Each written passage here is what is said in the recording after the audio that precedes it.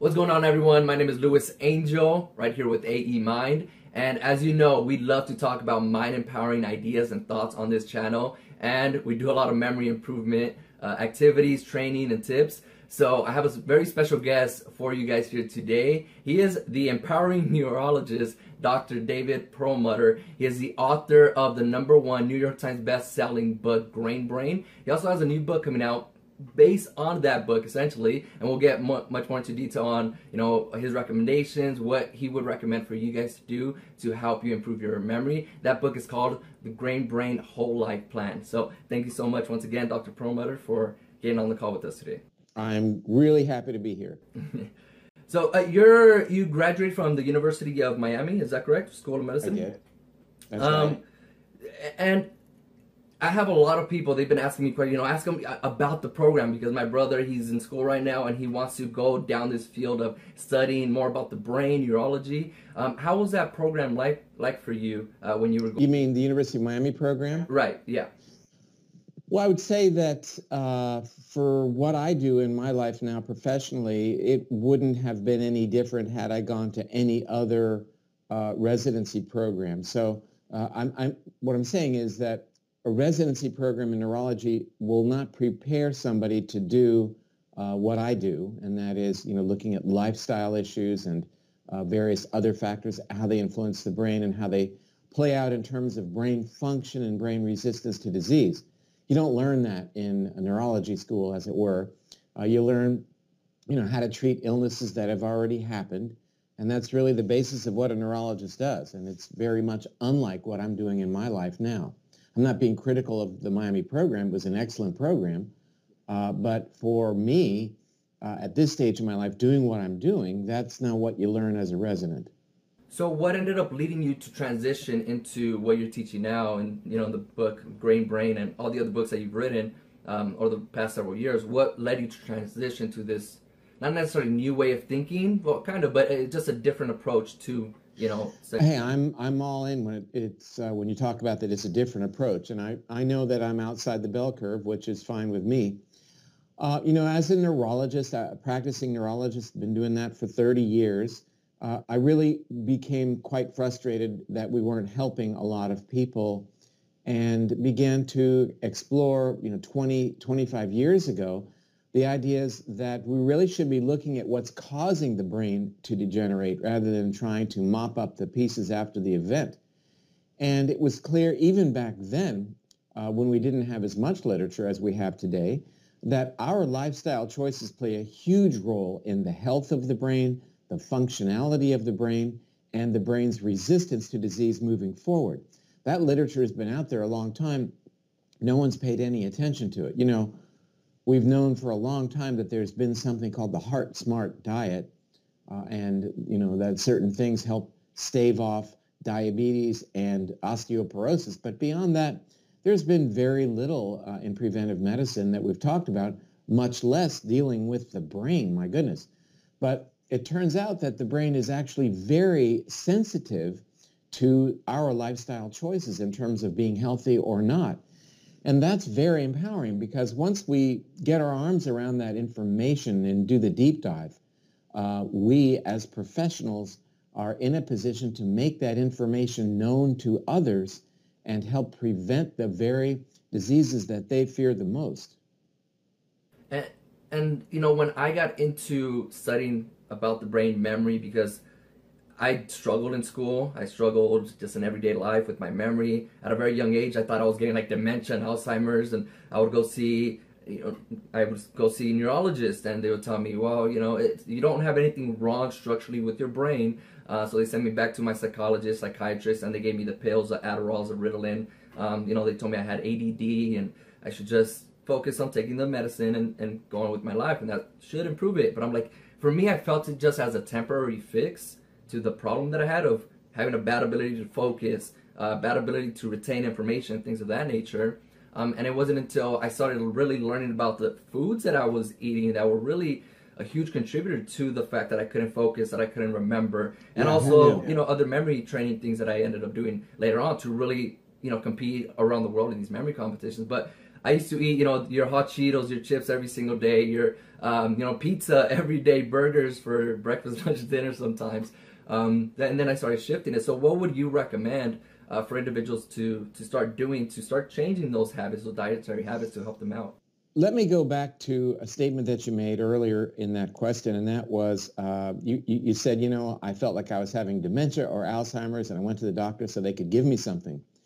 And I want to just, before I answer the question, I want to just amplify that moment if I could, because if you did have Alzheimer's disease and you went to the doctor, which would be the case for 5.4 million Americans, there is nothing they could offer you.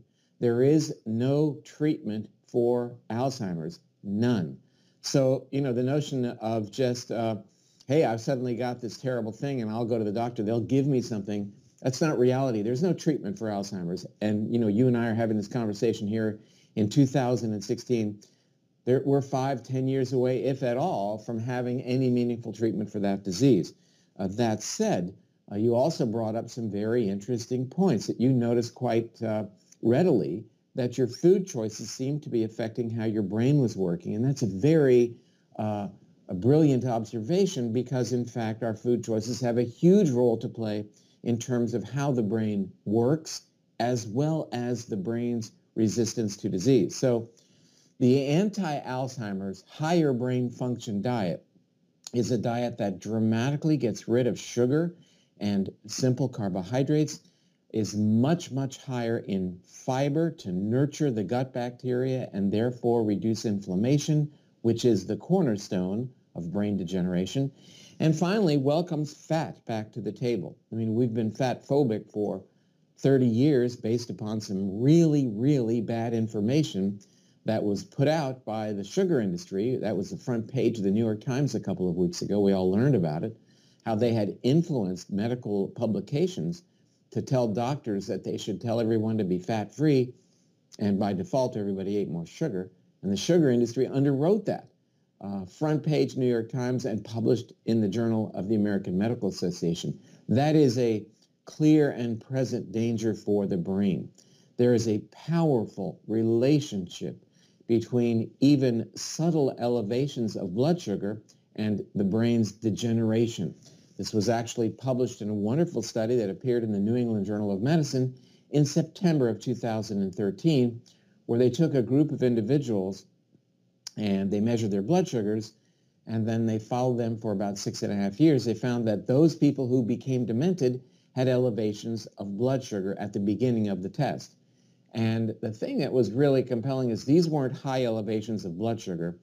These were subtle elevations, like to 105, 110, where you and your doctor are not going to get excited, but nonetheless, it's already a big problem. So sugar is a brain toxin, no matter how you slice it. One really interesting study from the journal of the, published in the Journal of Alzheimer's Disease, of all places, a Mayo Clinic study looked at diets of people and basically found that those people who favored carbohydrates as a calorie source had about an 88% increased risk of becoming demented, in contrast to those who derived a lot of calories from fat, in whom the risk was reduced by over 40%. So just in looking at the macronutrients between fat and carbs, the scales are strongly tipped in favor of eating more carbs and eating less carbs and much more fat in terms of protecting your brain. And it turns out it's going to be not just your brain, but your heart and your risk reduction for diabetes and certainly for cancer. We've been eating fat for about 2.5 million years, and fiber and not very many carbs and certainly no sugar. And suddenly, just in the last blink of an eye, we've changed our diets dramatically to a diet that's very pro-inflammatory. And again, inflammation underlies Alzheimer's and brain degeneration. Now, how exactly does inflammation affect your brain?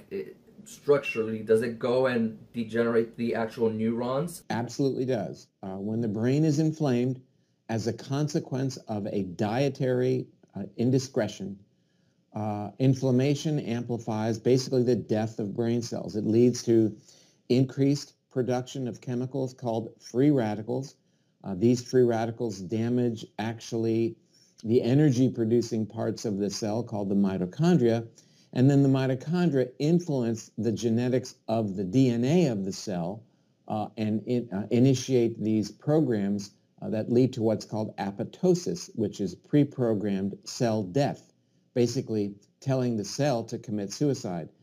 So we have loss of brain cells, we have loss of volume in the brain degenerates, and you can image this. You can see it on special types of MRI scans that the brain just degenerates and we lose valuable cells in very important areas like the brain's memory center. Now, that said, new research shows that we can put that back.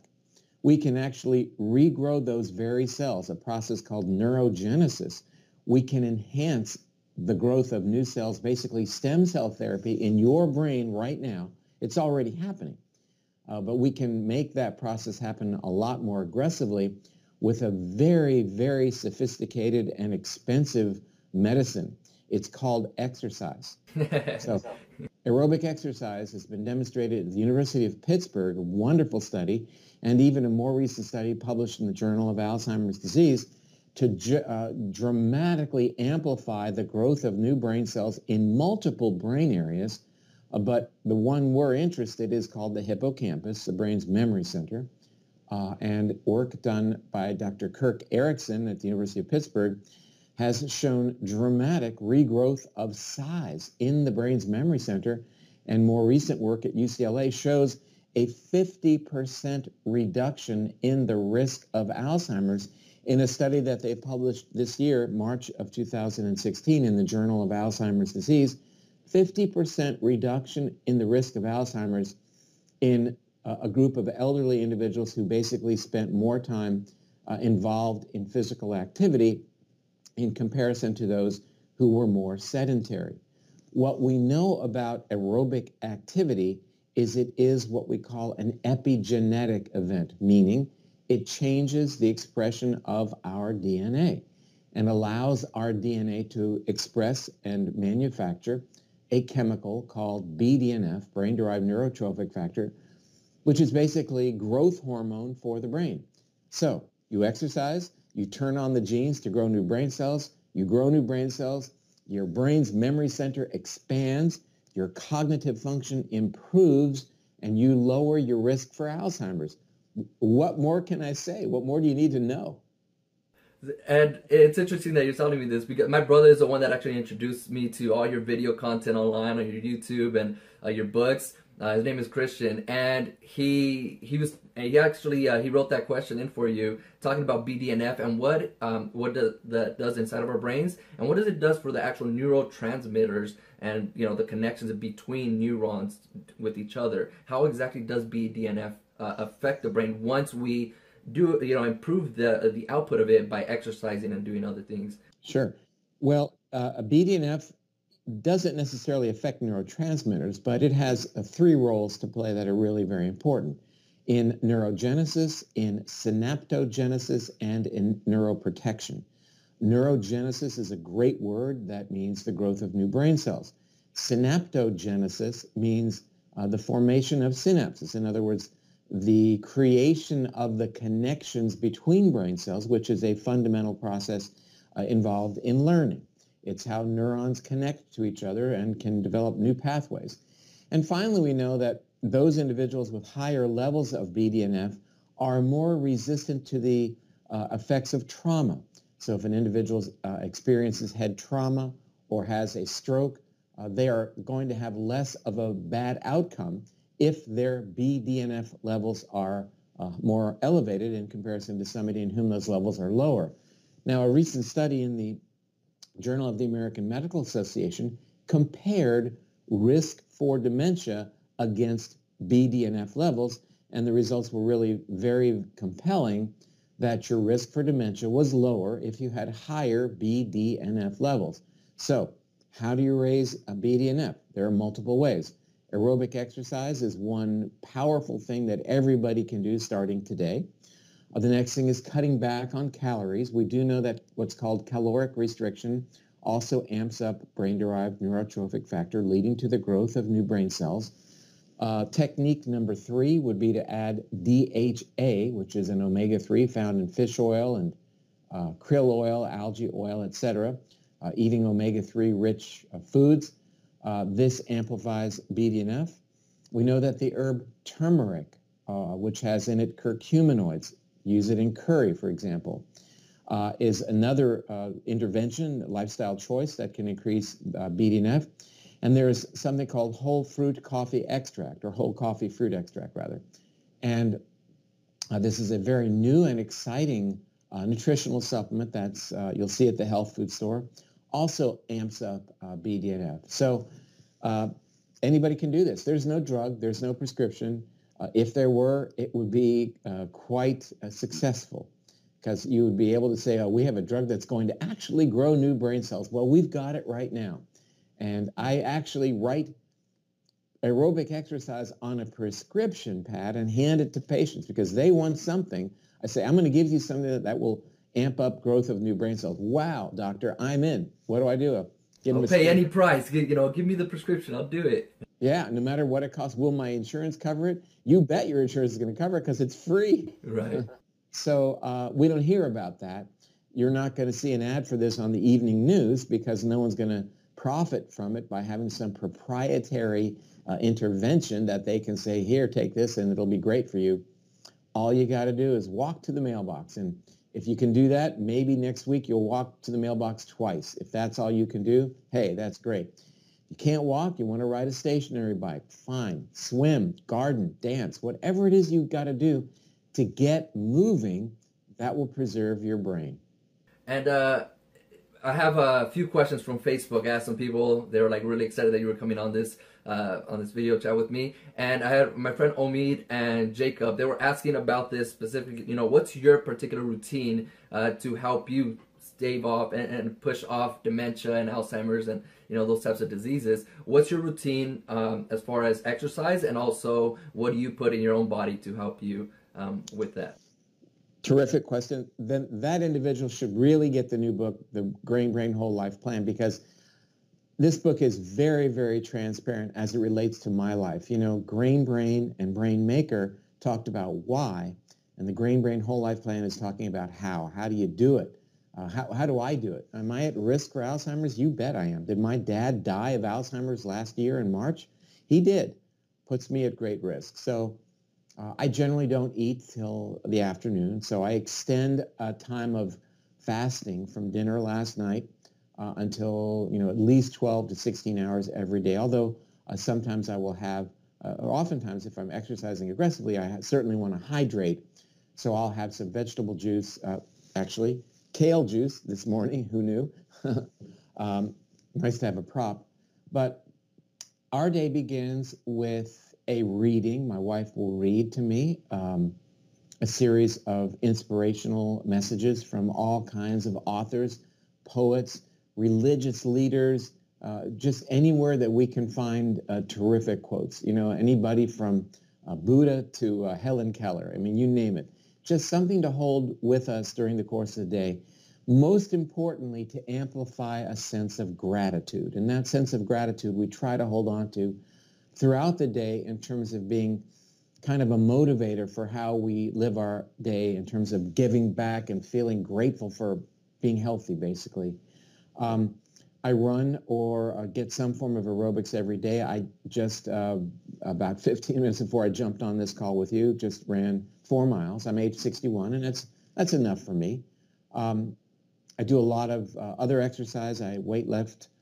We do yoga. And do a meditation for 15 minutes every day. Vitamins, I take vitamin D, turmeric, lots and lots of magnesium, fish oil, B-complex, coenzyme Q10, very important for my heart. And our diet is very paleo. It's very low in sugar and carbohydrates, lots and lots of colorful vegetables. That's most of what we eat. Meat, if it's grass-fed, is acceptable, but it's now not the focus of the meal. It's the side dish or the garnish. I eat a lot of fish. I love eggs, eat a lot of eggs.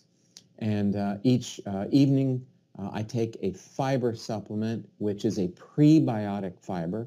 and that's a fiber that you buy at the health food store made from what's called acacia gum. Acacia senegal is that really tall canopy tree that you see in the African savanna where the giraffes are getting shaded. So this tree secretes a resin that is acacia gum that is then harvested sustainably, made into a powder, and you can buy it at the health food store. That is a powerful, powerful prebiotic, meaning that it nurtures the gut bacteria. Why do you want to do that? Because that's the key to reducing inflammation, which is the cornerstone of Alzheimer's, Parkinson's, MS, diabetes, cancer, coronary artery disease. They're all inflammatory conditions. So really, what I am describing is a lifestyle designed to reduce inflammation and also to amplify what we talked about, BDNF, to grow new brain cells. Now, as far as you mentioned earlier in the interview about sugar, getting that reduced greatly as far as your input with sugar, carbohydrates. Now, what about fruits in particular, like blueberries, strawberries? That for a long period of time has been the go-to recommendation for individuals that want to say, quote unquote, have an improved memory, right? Because there's great nutrients in these fruits and berries that help with that. Now, what are they also have a lot of sugar. So excellent question. And you're right, they have a lot of sugar. So to have a handful of blueberries with your breakfast is reasonable. It's going to give you the nutrients that you need. Just because some is good doesn't mean more is better. So the notion of 4 to 6 servings of fruit throughout the day is way too much sugar. You're exactly right.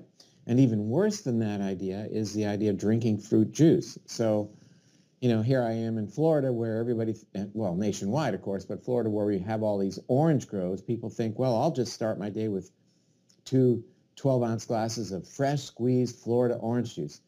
Hey, that's 72 grams of carbohydrates. That's 18 teaspoons of sugar.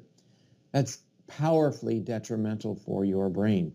So I think fruit is reasonable, but I think we need to cut back on fruit. I think the diet should be much, much more in fibrous vegetables and nutrient-dense vegetables, colorful vegetables, and a lot of extra fat, coconut oil, olive oil, nuts and seeds. This is the way to power your brain. It's the way to reduce inflammation. And as I indicated, that's good advice beyond the brain, but really extends throughout the body to the joints, to the heart, to the metabolism as it relates to diabetes, the endocrine system. So we really want to adopt a diet and lifestyle that reduces inflammation. The lifestyle parts of this program, meaning stress reduction and making sure you get adequate amounts of sleep and that you have good sleep hygiene. In other words, that your sleep quality is good, and therefore a sleep study for adults, I think, is a very good idea, especially for people who are overweight. Great advice there. I'm going to wrap up shortly. I know that you have a lot of things to do, and again, I appreciate your time here. I have one more question from Facebook. This one's from my own memory mentor, Ron White. He's a 2-time USA memory champion, and I'll just read it. He says, how is a 45-year-old person's memory different from a 25-year-old person's memory? It's a great question. It's declining. By and large, our memory function will decline with age, especially, here we are, in the 21st century. And based upon our lifestyle choices, people are having memory issues earlier and earlier in life. And we're seeing onset of Alzheimer's earlier in life. We're seeing an onset of Alzheimer's in people in their 40s as well. The reason being is that brain health and function and vitality is powerfully connected to our lifestyle choices. People's diets these days are far less than adequate. And matter of fact, to use a scientific term, they generally suck. They're bad, where people are eating such horrible foods. And it's not just sugar. There's a huge move for people to consume artificially sweetened beverages, diet this and diet that. And frankly, that's worse for your brain than the sugar-sweetened beverages. Believe me, I'm not advocating sugar-sweetened beverages, but when you look at risk for obesity and risk for type 2 diabetes in people who consume the artificially sweetened drinks, it's dramatically higher than people drinking sugar-sweetened beverages. Now, That doesn't make sense, does it? You're drinking a beverage that has no sugar, it has 0 calories, and yet you're getting fatter and fatter. And the bigger your belly, the smaller is your brain's memory center, the hippocampus, published in the journal Archives of Neurology. A perfect relationship. So how it happens is through changes in the gut bacteria. So when you're drinking these diet drinks, as was wonderfully demonstrated in a study published by Israeli researchers, you're dramatically changing your gut bacteria. Your physiology thinks it's starving and puts your body into a mode to retain every calorie that you consume. You get fatter and fatter, and you more than double your risk for diabetes. So I think it's all about our lifestyle choices. And these days, with all of our electronic stimulation and the fact that life goes on 24/7, there's a lot going on in terms of lack of sleep, lots of stress that does affect the millennials. It does affect the 40-year-old people as well, and compromises their cognitive function, and I'm going to just say, puts them at greater risk down the line for Alzheimer's, a disease, again, for which there is no treatment. So people have to take a step back. They've got to embrace the importance of the food choices that they make. They've got to re-embrace getting back to the gym, not just because you might lose weight and fit into your clothes, but because it's a brain tonic. Very important choices. Awesome. Thank you so much once again, Doctor. And everyone watching right now or listening through the podcast, make sure to get the book, The Grain Brain Whole Life Plan. It's going to help you out tremendously in your life, improve your overall brain function, and improve your life in general, right? Everybody wants to have or improve memory, but at the end of the day also, listen, dementia and Alzheimer's, it's a real thing. My mom works with patients that have Alzheimer's, and I see her as she works with them, and they forget, everything. They forget their own kids' names. They forget that sometimes they even have kids. It's a really detrimental disease that you do not want to have. So if you want to reduce those chances of getting those types of diseases, I highly recommend for you to go and get this book, read through it, and apply what Dr. Perlmutter was talking to you about today in this video and podcast interview. So once again, thank you so much, Doctor. I appreciate your time. It's been a pleasure. Thank you, Louis. Yeah, hope to have you again in the future.